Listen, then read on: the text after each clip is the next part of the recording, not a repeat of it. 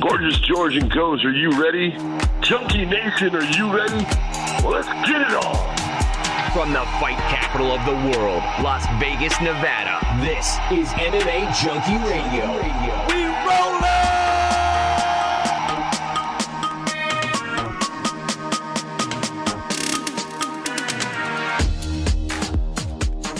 What's going on, Junkie Nation? Gorgeous George and Goes are checking in here on a Monday morning. It's actually afternoon here for me in South America, but it's morning for Goes.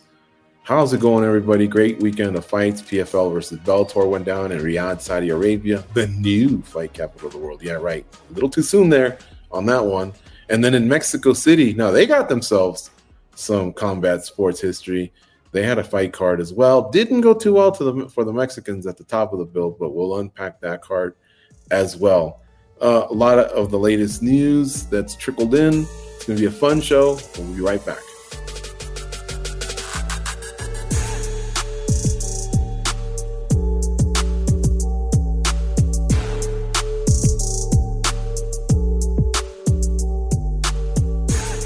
Guys, let me just say, calm down, Riyadh. We'll give you your due. You know how to put on a hell of a show, and I can't wait to go there and take one in.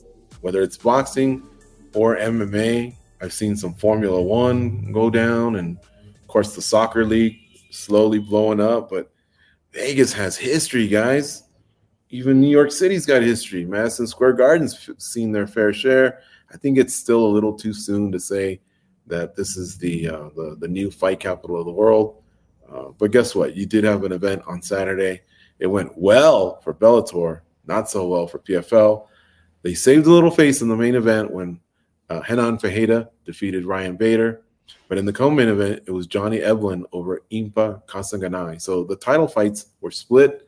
And then after that, it was all Bellator. Vadim Nemkov, who just moved up to heavyweight, he beat Bruno Capoloza. Jason Jackson, he beat Ray Cooper III. And then we also had AJ McKee beating Clay Collard.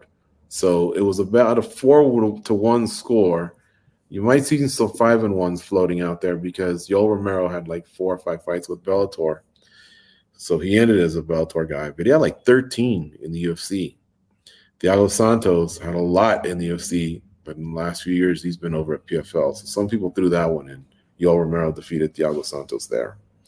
Goes, what were your thoughts on the event? I know some of these thoughts are a replay from Spinning Backclick, which we just did. So maybe focus in on just the matchups themselves. Fajeda over Bader, there's not too much to unpack there. It took, 20 seconds, I think? Well, I'm going to start with where you started, and that's the whole fight capital of the world thing. Yeah, it's going to take a lot to dethrone Las Vegas.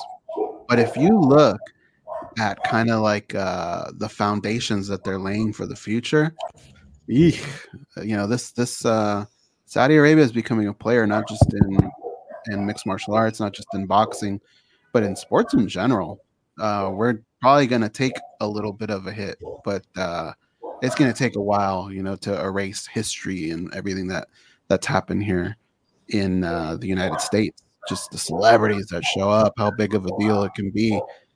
But they're getting there, man. They made a jump very, very quickly. So once you get there to that point and you see what they've done, now they have a proper arena. This took place outside of that arena, one of those like makeshift ones. And it was kind of odd because it was just kind of empty, right? Like it was kind of weird. But overall, I thought they made a couple adjustments to the way PFL does their programming. And I thought that it helped, I thought it was a little bit smoother. They had some things here and there, but overall, I kind of enjoyed it. I think the PFL gets some props for even putting on the event. They could have just absorbed the roster and just said, hey, this is us going forward now, right? But they did kind of match them up against Bellator fighters, and I thought that was fun. And it's a little different from what they first announced, but overall, I thought it was a successful night. It kept my attention. I saw a lot of people tweeting about it, a lot of people watching it. I thought it was good. And let's give them credit. This is a sport where memories are short-term memories. how many UFC fighters have gone over to PFL and gotten their walking papers, you know? And then we've said, hey, PFL's not so bad. Saturday night didn't go their way, and it's going to take a few matchups. I don't think we have to wait a whole year until the next PFL versus Bellator. A few matchups along the way, someone will be keeping score. It's just we give Bellator the roses for Saturday. Many have said Bellator's got the far and beyond better roster. Perhaps better. I like the word better because it's clear, you know. Far and beyond. Once you start getting into all that, then I gotta start checking it out and seeing what the history is and what, you know, what's what. USA Today Sports, Tapology, many websites have rankings that basically cover all of MMA, and I know there's their fair share of Bellator and PFL. 4-1's good enough. I'm pretty sure Bellator didn't like that result. You know, they'd all go back and sit in that throne, that chair, and so it was a little bit of a knife, you know, kind of getting twisted around. All right, you lost the fight, and now you got to see all this. But like you said, they go out of their way to try new stuff. They're experimenting, and it brought me back to the days of UFC Pride type of rivalries, you know, and the ring and the belt. That was cool. LFC versus RFA, which now is LFA combined, but they had a night. So yeah, the belt had a nice twist to it. The fighters got paid. Production, there's some really cool things they do out there. I'll give them that. The pictures of all those boxing champions and all those notables, that was pretty iconic as well. A few people stepped in there that shouldn't have, but whatever. Mike Tyson putting a belt on you, that's a big deal. It is a big deal, man. So kudos to the PFL for that. It's the first proper event, aside from Europe and the smaller series that they have, under this new banner of PFL owning rights to Bellator fighters. So let's let this play out and see how it goes.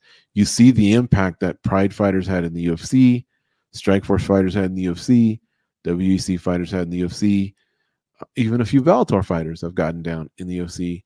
Let's give PFL a chance as well. It's so easy in this sport to just clown, and I don't want to be a part of that club. I'll, you know, maybe I might send out a snarky tweet from time to time. I definitely give people hard times about when their teams lose, but when it comes to this, it just you know, take your L, PFL, leave it at that, and let's see how the rest of 2024 unwinds is all I can say. Yeah, because they still have fighters, you know, that weren't a part of this event that are good fighters. And so and look, there are a lot of fighters too that you can kind of even trace back to Bellator that are PFL fighters or vice versa. Like I think throughout the year, a couple fights here and there can help them save a little bit of face, and then however way they want to handle this in 1 year with the matchups that become there, then, you know, we'll see those too. But I had fun watching it. I thought it was good. As did I. And what if Renan Fajeda just somehow in 2024 beats Francis Ngannou? Like, that might just erase everything, you know? Like, they would literally have the baddest man on the planet, though some might say it's John Jones. I'll still say he's bad. He's the GOAT. But, Jesus, he's only 1-0 in MMA. He didn't beat Ngannou to get there. So you beat Ngannou, I don't know. Part of me thinks you might own that crown. But Kasanganai was, I mean, he was the light heavyweight champ, and he went back down to middleweight. And you would think, well, it's easier, right? It's a lighter weight guy. Perhaps. But he just fought like 3 or 4 months ago as a 205er. I don't know if I mean, he's pretty jacked as it is. Was it easy to go back? And now you got to go back as a middleweight, and he actually fought pretty well. I don't know. It's too early, but again, it was Bellator's night. We'll give him that. Yeah, and so like now, you look at Renan Fajeda and you see what he can do. It starts to level things out a little bit. Like before, I thought he had 0 chance against Francis Ngannou. Now I'm thinking, geez, when you add in the fact that Francis just hasn't been doing MMA, his sole focus has been on boxing, maybe things can get a little closer to where they need to be. That's definitely, you can't take that guy lightly. I know Coach Eric Nixick has said that they've had their eye on him, and I don't think they would do that. But yeah, like pretend you're training for John Jones because that guy's an animal.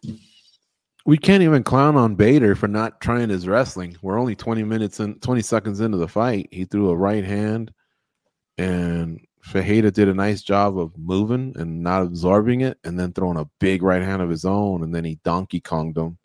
Mm-hmm. A lot of people in our chat for spinning back like we're saying, well, Bader's a bum, and I'm like, overreaction.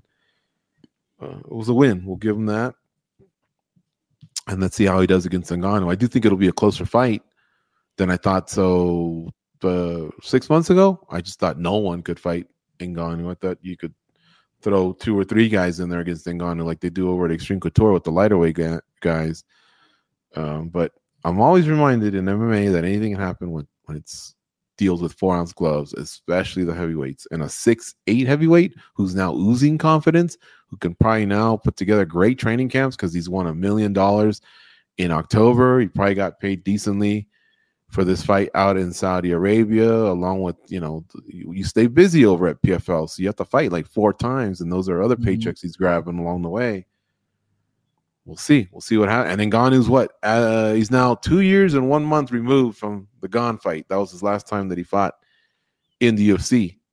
You know how I feel about those long layoffs.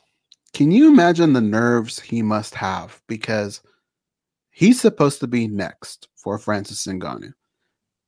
When he is, as soon as the referee calls action of that fight, he just made $2 million. But you have to get there.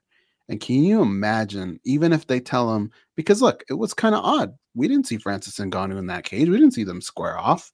It just seemed kind of weird. Francis seemed a little distant with his eyes were occupying something else. John Jones was not too far away. But even if that fight is signed, deal, delivered, you have to hope you get there. And there's got to be this like weird relief that the second the fight starts, boom, that's $2 million in your account. And that just makes you so much more richer, right? On top of what you've already done. I can't imagine what position he's in right now. Just wondering, is this going to be Francis Ngannou? Are they going to make that happen? Because if they don't, the pay, I'm sure he gets paid somewhat decently, but it ain't $18 million. I'll tell you that. And you don't want to get Michael Chandlered. And here's what I mean by that. You wait out.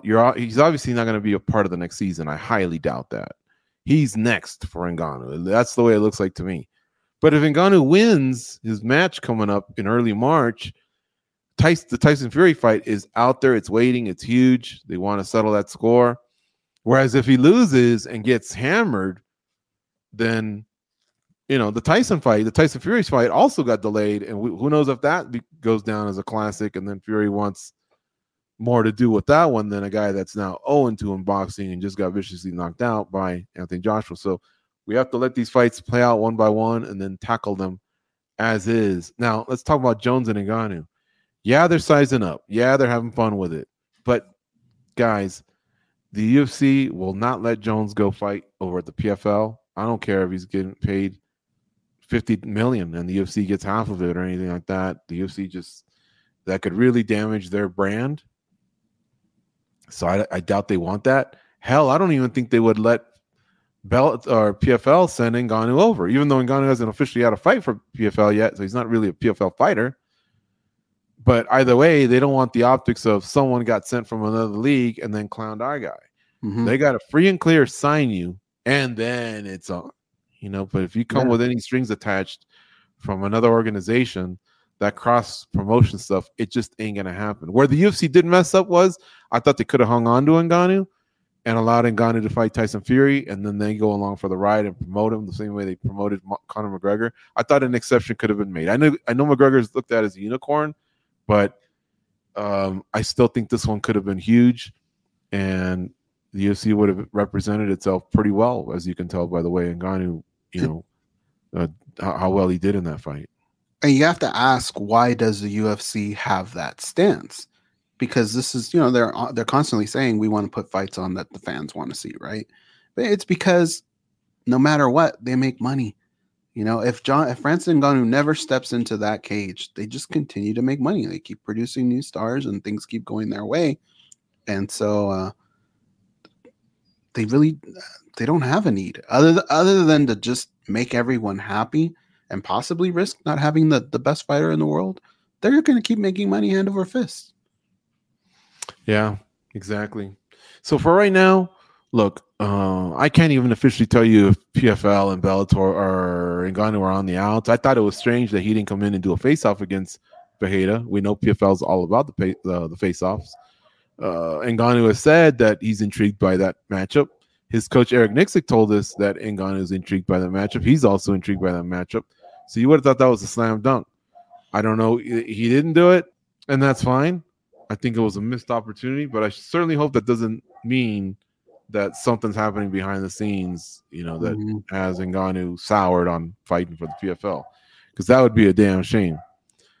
Unless he just officially says, you know what, I kind of became champ. I'm done. I'm just going to box. Oh, okay, cool. At least you're letting us know. Yeah. Yeah, it just makes everything so murky. It sucks. Yeah. Eblin defeated Kasim Ganai. Eblin, I don't think, is going to do the season, so he just kind of has this unofficial title by some as the best middleweight on the planet. He's undefeated, and he gets a lot of support from training partners, coaches, things like that. But for right now, it's most on this planet. We'll say it's Dricus du Plessis. I enjoyed watching the fight. I thought Kasim Ganai did a lot better than people thought. Any thoughts on that fight?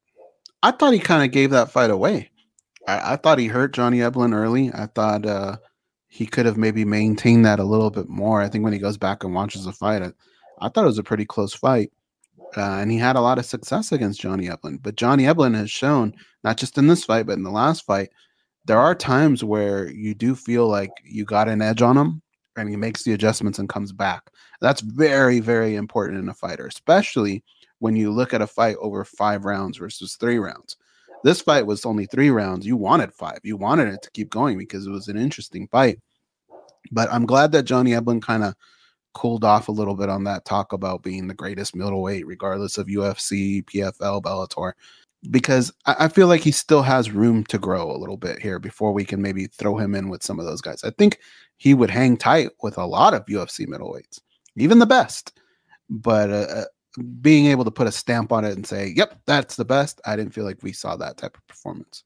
It's fun to say, and hardcores will tip their hat that it could be true, but it falls deaf on so many ears that I'm not sure it's even worth it to bring up, unless you're asked directly. But what fighter is going to say, I think I'm 8th? When you're 15-0 and you've won a title and defended it a few times, regardless if you're in the UFC or not, you gotta have that type of confidence. But let's talk about 2 other fights that were really big for PFL or Bellator. I'll tell you why. Jason Jackson beat Ray Cooper III. Now, he didn't beat the last welterweight champ, who's Magomed Karimov. He stepped out, Cooper stepped in. But Cooper is a former champ. And then you also had a fight where Vadim Nemkov, former Bellator light heavyweight champ, moved up to heavyweight, so he vacated that crown. And he beat Bruno Capoloza, who's a former PFL champ. So both Cooper and Capoloza have taken seasons down in the past. They're PFL guys. And these guys got smashed by the Bellator guys. These 2 had to sting a little.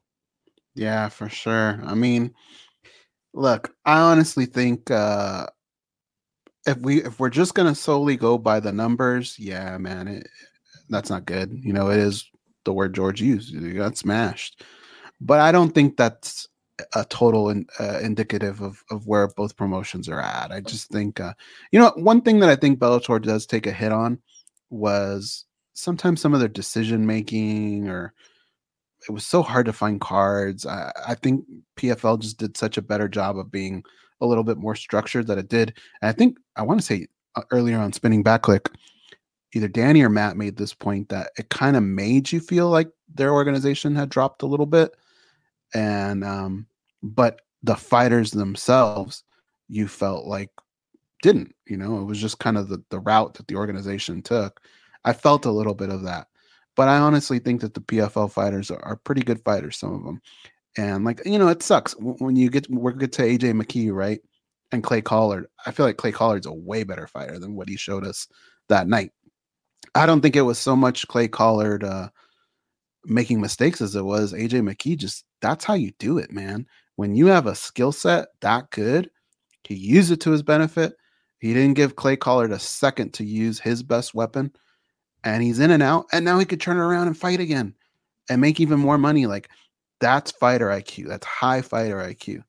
And some of these fights just kind of went that way, dude.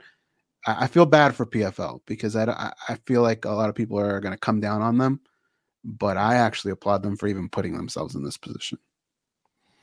Yeah, Clay Collard, he's boxed professionally at least about a dozen times, and he's put on some exciting fights over at PFL.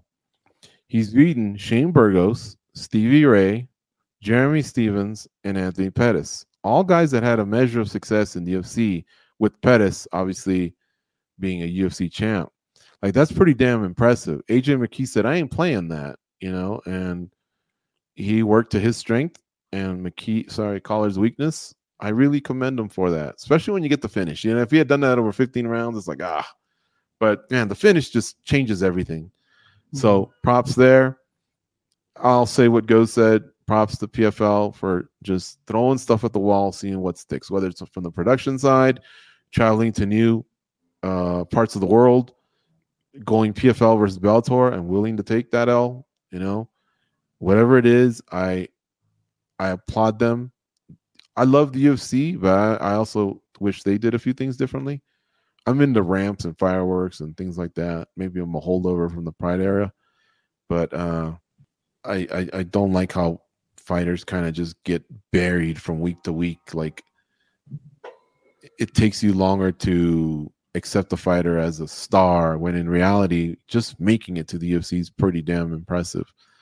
But it just seems like they just throw bodies in there, man, one after the other just to get going. And then when one of them can become something special, then the UFC is like, you see, what did we tell you? But the reality is, I'm not even sure they know sometimes what they're developing. Sometimes there's these guys that are like 15-1, and then they get thumped, But anyway, that card's in the books. Bellator will kind of do their own thing under the PFL banner. PFL's already scheduling PFL 1 for 2024. Remember, they're going to have women's flyweight this year. So it'll probably be 6 weight classes like they always do. And that one, I think, is going to go down April 24th. So that's when you'll see in San Antonio. That's when you'll kind of see them kick off their season. But this was cool. You know what else was cool was UFC in Mexico. Maybe it wasn't cool for Brandon Moreno and Yair Rodriguez. They dropped fights back to back in the main event and co-main event, respectively. Moreno lost a split decision to Brandon Royval. Yair Rodriguez got submitted by Brian Ortega. What did you think of UFC Mexico goes? And let's start with those 2 fights. I think overall, the entire day, I felt like we were watching fights the entire day. I thought the entire day was good. Mexico brings like this different energy, man. Like, just seeing how many people are there for that first fight is so refreshing, And I thought the fights delivered. We started at the top 2 fights. I mean, we weren't expecting that, right? You look at Brandon Royval, it being a rematch and him coming in on short notice. Like, I couldn't believe the cardio he had in that fight. I loved his game plan. Brandon Moreno did kind of seem a little flat, just out of it. But I think a lot of it was due to the fact that Royval just didn't stop. There was always a fist or a kick in Moreno's face, and he just couldn't get going. And that, to me, to be able to stick through that. And even at the end, they were just throwing at each other's heads. Like, I thought it was a great fight. It didn't end up the way the Mexican crowd probably wanted, which sucks for them. But hey, man, it was a really good fight. And then you go to the co-main event, and Brian Ortega, like, Jesus, that was just such a recipe for disaster at the beginning. Him rolling that ankle. Anybody that's ever rolled an ankle, like, yeah, it'll come back and maybe you can do something, but trust me, you start to feel it after a while. It gets really dull and achy. And so who knows what that did. On top of that, getting pieced up the way he did, that was a very good Yair Rodriguez. And for him to kind of survive that and then come back and make those adjustments, I thought was really, really crazy. It was something that I wasn't expecting. I honestly thought Brian Ortega was on his way out. and I thought Yair Rodriguez was going to open the door for him, and he showed that he could still contend. And then even then, I don't know if you saw the footage, but of him actually working that position and that choke. There you go, man. I mean, that's why these guys prepare the way they do. But great performances for them. It sucks for the Mexican crowd because two of their guys didn't hit. They still got Alexa Grasso, but anytime you do a card in Mexico, I am in. And I'd love to attend one day. I think that'd be nuts. Attending one would be epic for sure. It's got to happen. I want to attend one in Saudi Arabia, to tell you the truth. That looks really, really cool out there. Yeah. All right. So I'll say this. Ortega doesn't fight often. He's been hurt a lot. He detaches from the sport. Looks like he loves the smoke pot, surf, bank chicks, whatever. I don't know. But he's gotten his ass kicked pretty bad in title fights. So there's a little bit of the wear and tear. There's a little bit of the doubt where, like, hey, yeah, you can beat a top 10 guy, maybe even a top 5 guy, but the top 3 just have your number. How are you going to come back from that? But he did, and in Mexico, it almost looked like the UFC said, hey, Yair, we can't fix fights, but everything's set up for you to shine, baby. Right. I mean, this guy's coming off the shoulder injuries, right?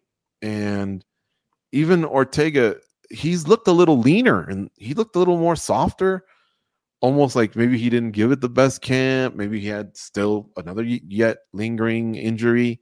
He's fighting at altitude where Mexicans obviously are always going to adjust, especially ones that live there. They'll adjust a lot better than you will. He got his ass handed to him in round 1. He twisted his ankle before he even got in the ring. It just looked like he was just dead meat, like Dutch told the Russo, and he fucking gutted it out. Like, you don't know how much respect I have for that actual comeback, man. It's a career comeback. It's a comeback, in the fight itself. That roll of the ankle wasn't no joke either, folks. Like, if you see the replay, you see him jump up and roll it. That's no bueno. And then Royval, late notice, going up against a Mexican, in MMA, probably an iconic figure, being that he's worn that actual undisputed belt. And all respect to Alexa Grasso, she wears it too, but Marino was first. And it's a misogynistic country. They're probably proud of their gal, but that's their guy.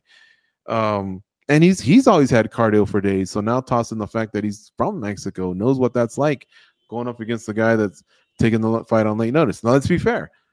Royval trains at altitude. So he wasn't just, a stranger in there. He probably was the best choice possible when it came to someone late notice, not, suffering some sort of a setback in the cardio department. There's pollution too, though, right? Pollution, the food, so many things. And this dude pulled it off, dude. Like that, he put on a pace that was incredible. I remember the Diaz brothers, they were noted for their cardio. And Carlos Condit, in my opinion, beat Nick Diaz at his own game, because when the 5th round came, guess who else had good cardio? Carlos Condit. And Nick Diaz was the more tired of the two. Sometimes there's just guys out there that can match you in that department, and Royval did, and he pulled it off. And we had a question on Spinning It Back, like, who impressed you the most? They both impressed the hell out of me, but I think slightly more goes towards Ortega. I think he had a few more obstacles to overcome. Can you even say Carlos Condit's name without Joey Diaz popping into your mind, even for a little Carlos Conduit? Yeah. That's always cracked me up. It's one of his best ones. And I remember he used to say that he was one of the 3 guys he feared the most. If he was to walk down an alley, he don't want no problems if Carlos Condit's coming down the other side. And I think he had another great line. I wish I could find it. He said when he was growing up, he only had 3 posters.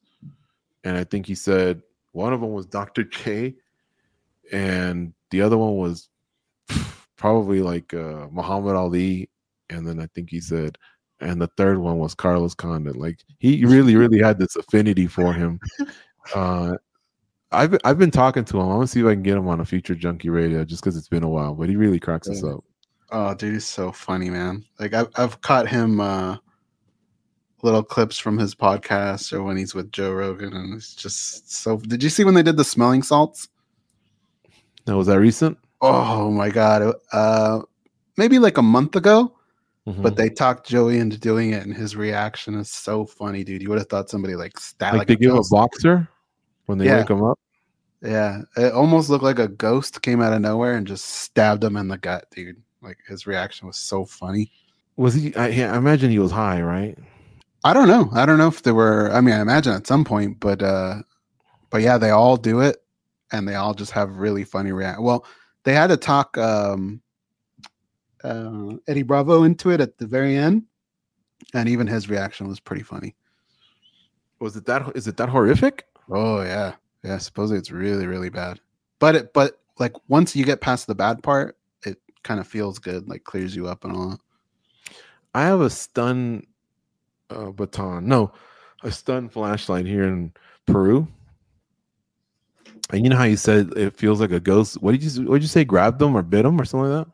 Yeah, because there's like nobody around, you know, he just kind of goes like this and then goes to whiff it, and then he has this crazy reaction, but it almost looked like there was a ghost in the room that stabbed him, you know, like the way he reacts. Well, our cousin Jesus was messing with that thing. He knew the dangers of it, right? And so as he's playing with it, I told him, give that back to me, because I think I was gonna walk out one of our cousins, and I used it for the flashlight aspect. Mm-hmm. And so as he was doing it, he kind of had it on his stomach and he shocked himself. Dude, his face was so funny. It really, really zapped him. But you know what he said was, he actually said something what you just said. He goes, it felt like someone bit my stomach. He said, I felt like an animal or something just bit me. And another thing he said was, the noise is the scariest part. I go, what do you mean? Because it just kind of goes zzz. It's not that bad. But he said something about when it latches onto you, it rings through your ears, and it's like what do you say? Just like someone just blared a speaker as someone bit you. He goes, it's this weird combo. But his face was hilarious, and his sister Gloria and I laughed our asses off when it happened to him. I can't imagine. That would have been funny. We've offered him different things, like, you know, $25, $50 to do it again, and he won't do it. He said there's a church that's about 3 blocks down. He said he'd rather run to the church naked and come back in the rain, but still not take that stun gun. Yeah, pretty funny. All right, folks, let's continue here. Let me give you some results, and then we'll talk a little bit about the fight cards themselves. So we already went over the main card here with PFL Bellator. I guess I left out Yoel Romero defeated Thiago Santos. 2 guys a little past their prime there. I wasn't as interested as I would have been. A lot of stalling too at times. Aaron Pico defeated Henry Corrales. Even the score there, Corrales took him out actually early on in their career, so I'm sure it was nice to get that one back. Biagio Ali Walsh made his pro debut. He wins, but it took him all 15 minutes to beat Emmanuel Palacio. Clarissa Shields defeated Kelsey DeSantis. She didn't have an easy night. Kelsey DeSantis would get her to the ground, and she was putting away rounds, but she was also getting pieced up on the floor. And a third down came down to her getting her down, but just not doing enough with it. Whereas early on, she took some hits from Clarissa Shields. I thought the right call was made, though. And then there was a few other fights on the main card. Sorry, on the prelims there. I don't think they're as important to as it is for us to get to the next one. Daniel Zellhuber defeated Francisco Prado. Yasmin Jadawi defeated Sam Hughes. Manuel Torres defeated Chris Duncan. Hayoni Barcelos defeated Christian Quinones. Jesus Santos Aguilar defeated Mateus Mendoza. Edgar Chairez defeated Daniel Lacerda. Faris Zam defeated Claudio Puelles. Ronaldo Rodriguez defeated Denise Bondar. Felipe Del Santos defeated Victor Altamirano. Mohamed Naimov defeated Eric Silva. The bonuses, $50,000 each, went to Daniel Zellhuber and Francisco Prado for fight of the night. Deserved it. Prado will use that $50,000 to get an eye replacement. And Brian Ortega versus and Manuel Torres got the other 50 Gs. So 200 Gs given out by the UFC. That means some finishers don't get one, like Ronaldo Rodriguez and Mohamed Naimov and Edgar Shaez, but whatever. 21,000 packed that stadium, and I heard it sold out quick. It was called Arena CDMX, but 21,000 is big for an actual arena, not a stadium. And it was crowded and loud, and the Mexican fans came strong. Yeah, it was a good night. Hell, man, it took a lot out of us, though. I mean, like, that's an entire day of watching fights, but it could have been. Imagine putting in that much time and the fights were terrible. Like that would have been a punch in the gut, man. Yeah, I agree. How about we didn't talk about this on Spinning Backclick, so this will be good for our audience that double dips and follows us over there Mondays, noon Eastern, 9 a.m. Pacific, live over at MMA Junkie Radio's YouTube channel or on Facebook. It's called Spinning Backclick. Goes and I do that show every Monday. And here Mondays and Thursdays for Junkie Radio in podcast form. By the way, that Spinning Backclick also available in podcast form. But how about Ilia Topuria getting received by the Santiago Bernabeu Stadium crowd? 85,000 who were there to see a Real Madrid game. They honored Topuria by allowing him and getting the honorary kickoff. All the players saluted him, applauded for him. Like, it was a big moment. Now, our colleague Danny Segura, who follows soccer, says this guy's the biggest star in MMA in Europe to Conor McGregor. And the only thing I clarified to his comment was he's probably right, except if you include retired fighters. Habib is pretty damn popular too. But that was a big moment. I don't want to take that away from Topuria. First of all, you beat Volkanovski. Second, you're honored like that at the Bernabeu. Like, what a month for that guy. Yeah. See, the thing is this, man. Like, the only way to kind of solve that in my head, if you were to take those three fighters and say pick a neutral site, I don't know, France or Italy or something like that, and have a signing, whose line is going to be the longest? I think it's going to be probably Conor Habib first. Yeah. It's no disrespect to Topuria, but I think he can get there. But dude, that was like I love seeing the homecomings, you know, when they get off the plane and the people are waiting at the airports. That's super cool. But this was next level. That stadium was buzzing. The players were going out of their way to shake his hand. That was super, super cool. Good on them. It was, yeah. And look, he's undefeated. And if he can have a title defense, you know, like, he may actually pass these guys up in 3 years. Who knows? Because the sport also keeps getting bigger. And McGregor, he hasn't really added to what he did by becoming champ. He never defended both belts. He did do the Floyd thing. But look, if we're being true, he didn't really do much there. I know he took the first 4 rounds, but basically it's because Floyd chose to do nothing but wear this guy out. And then he got finished. And then since then, I think he's only been beating Cowboy Cerrone. You know, he's lost the series against Dustin Poirier. He's gotten in a lot of trouble. I mean, there's a lot of L's on McGregor's side getting finished, and Topuria's impeccable. And he's got 3 countries that support him, mostly 2. Georgia, where he moved to at age 7 or 8, I believe.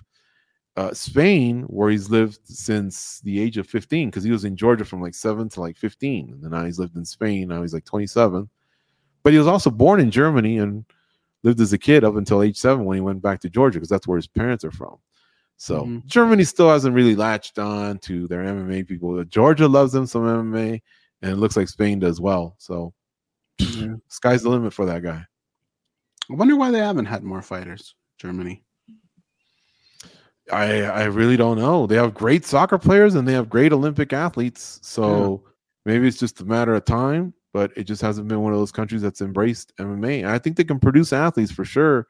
Same way France, I've predicted, has and will. You know, they got Manon Fiorot, who could fight for a world title soon. Benoit Saint Denis. He's got Dustin Poirier, but if he can get past that assignment, he may fight for a title soon. Cyril Gans won, you know, a title. So like they're slowly starting to develop, you know, some talent out in France. I think Germany could do the same thing. I think Spain could do the same thing as well. But these three countries, when you're a little boy, you ain't trying to be any of them. You're trying to be Mbappe, Cantona, Ramos, De Gea, Klinsmann. I'm reaching here for some of the soccer studs of today, but Ozil, I thought I could show off. Here goes. There's Manuel. What's his name? Manuel Mayer, that goalie from Germany. He's a stud. Oh, Oliver Kahn and who else? Who else is Are you Germany just doing German stars or everybody? I'm starting to jump around, but I couldn't think of any of the Spanish forwards from the last few years. Who used to be like Fernando Torres, right? Was huge. Fernando Torres was big. Who was the guy? The guy that played along with Messi, because Messi's Argentinian, huh? Iker Casillas in goal. Yeah, but who was Iniesta, Andres Iniesta.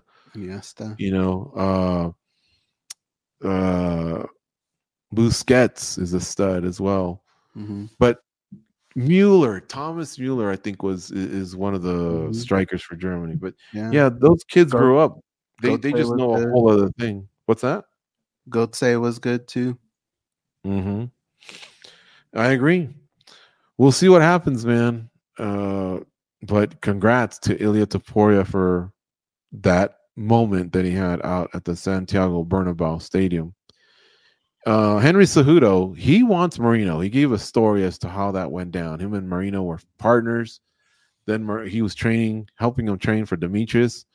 But then he got offered the chance to coach tough against Joseph Benavidez. He wound up on Team Benavidez.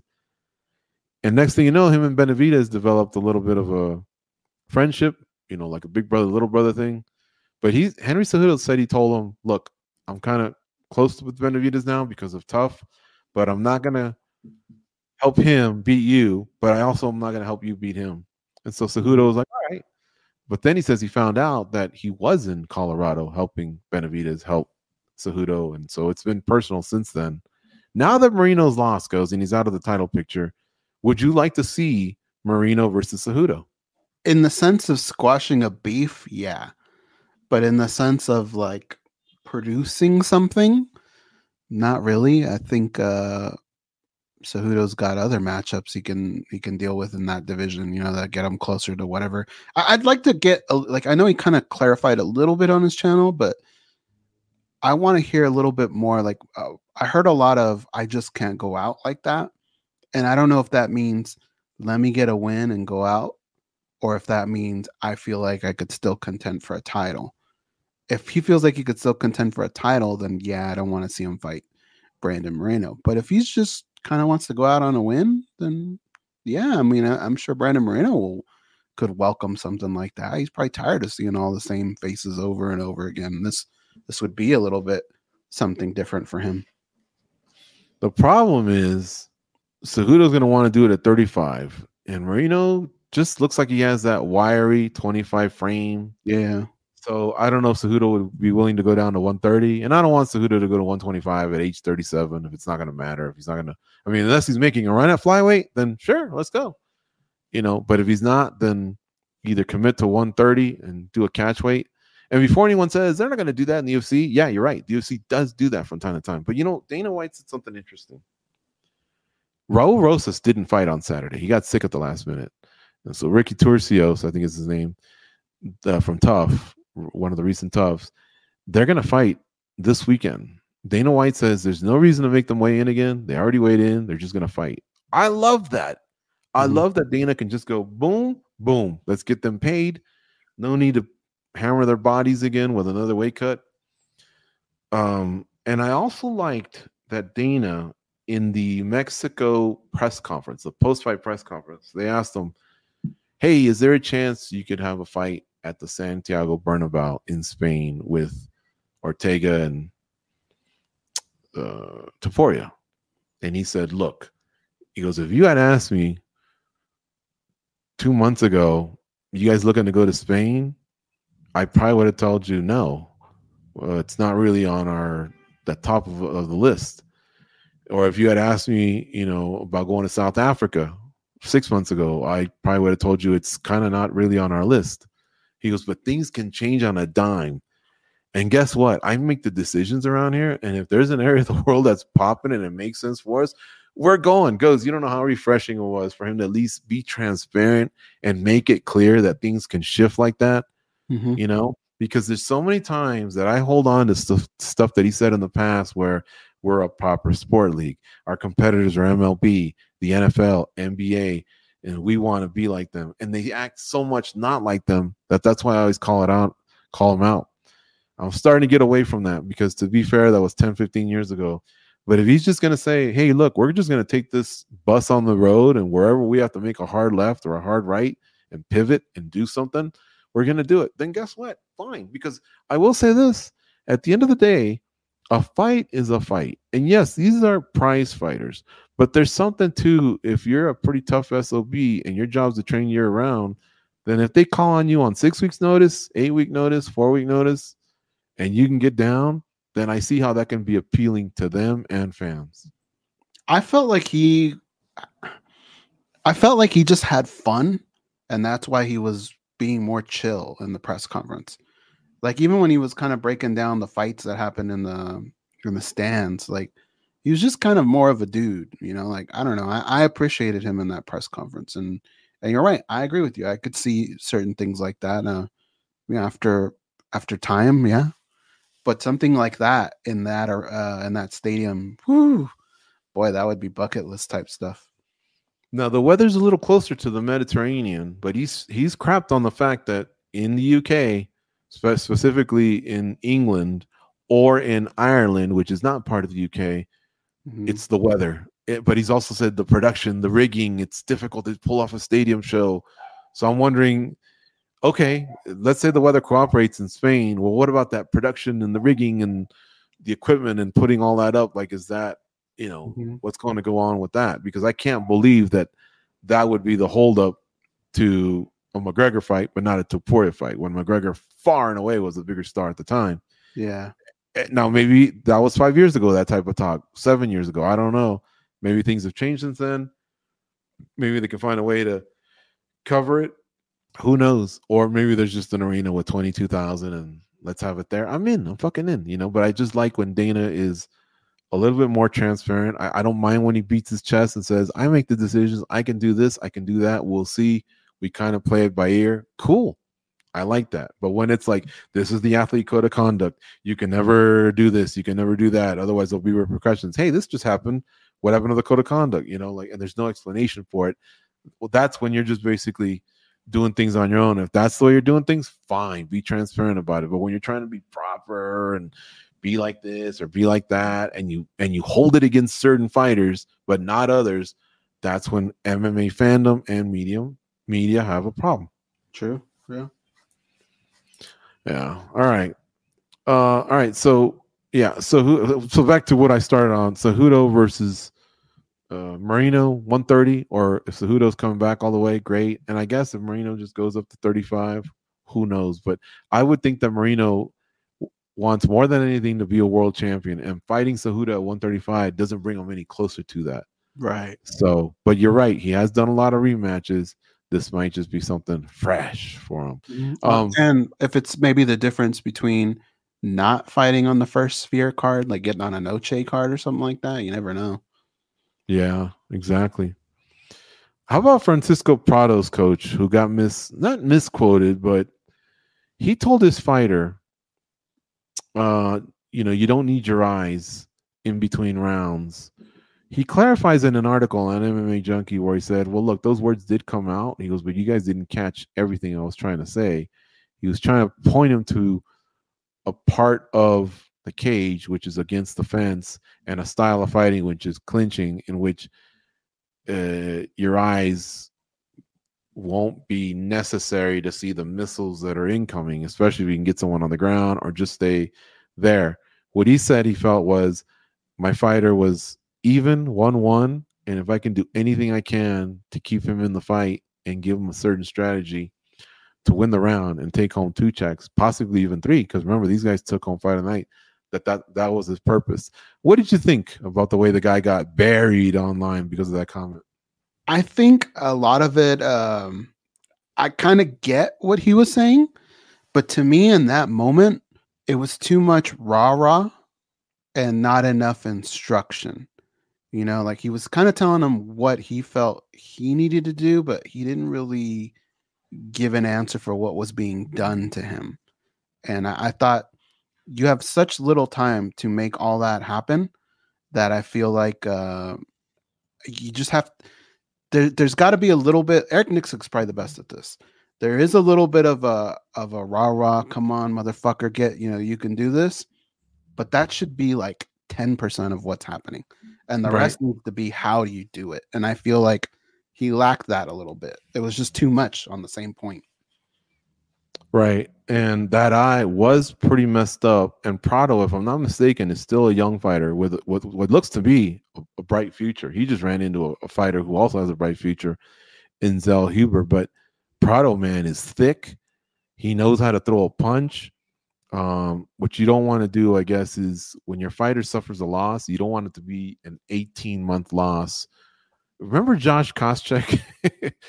We always have our fighters that we lean back on, but he had an eye injury that seemed to affect him the rest of his life, where anytime he got hit there because he had a broken orbital bone, he would always swipe at it.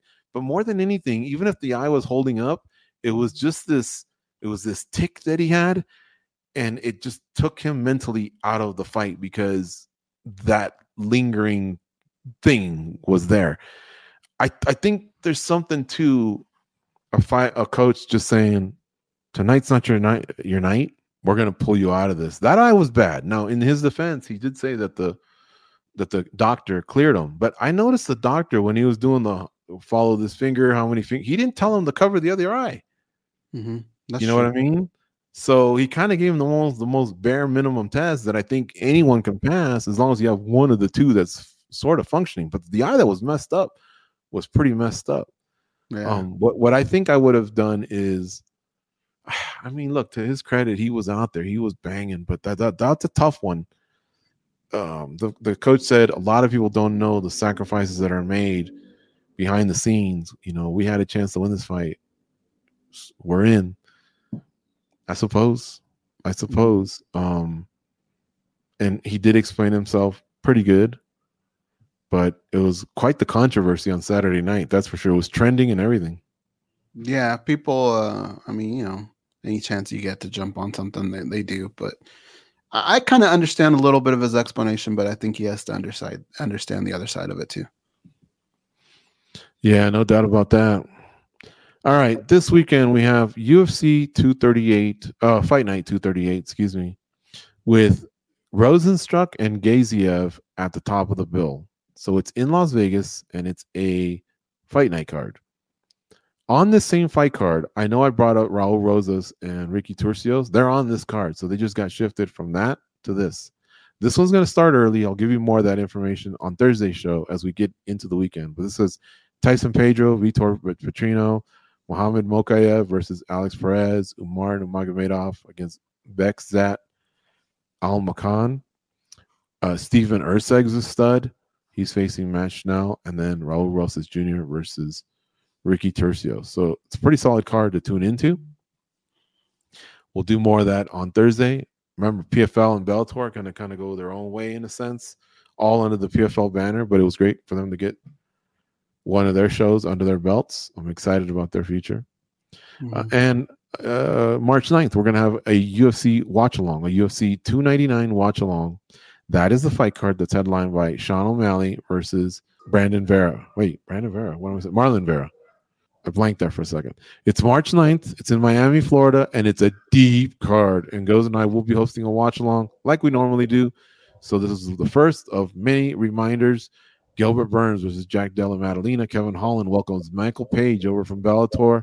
Macy Barber comes back. Her fights never suck. Mateus Gamrot against Rafael Dos Anjos. Song Yadong against Peter Yan. I mean, this card has so much talent on it. Kyler Phillips against Pedro Munoz. Sean O'Malley versus Marlon Vera. Dustin Poirier versus Benoit Saint-Denis. Jailton Almeida versus Curtis Blades. It is really, really thick, and we can't wait for it. So tune in on March 9th for our watch along. But for now, we're going to get on out of here. We'll see you all on Thursday. Go out and be a champion, and thanks for your support over the years.